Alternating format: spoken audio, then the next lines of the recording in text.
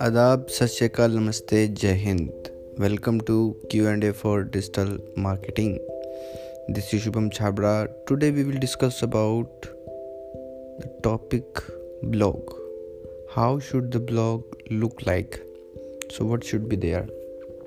See, the scenario is that first of all you must have featured image or the header image.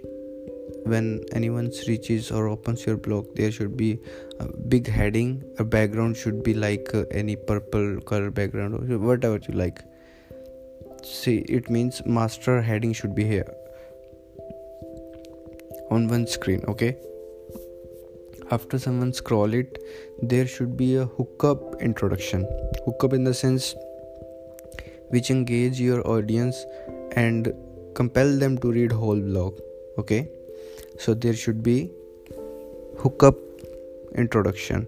You can also write about the blog like table of content kind of thing. Okay, so 35 I am having for you is that you should use subheadings in the blog, so it will make it easier for the users, your audience, to read it. Okay, and the fourth tip I have for you is you should end your blog with any question or anything that compel them to, or it will create engagement too, and they will comment to your blog too.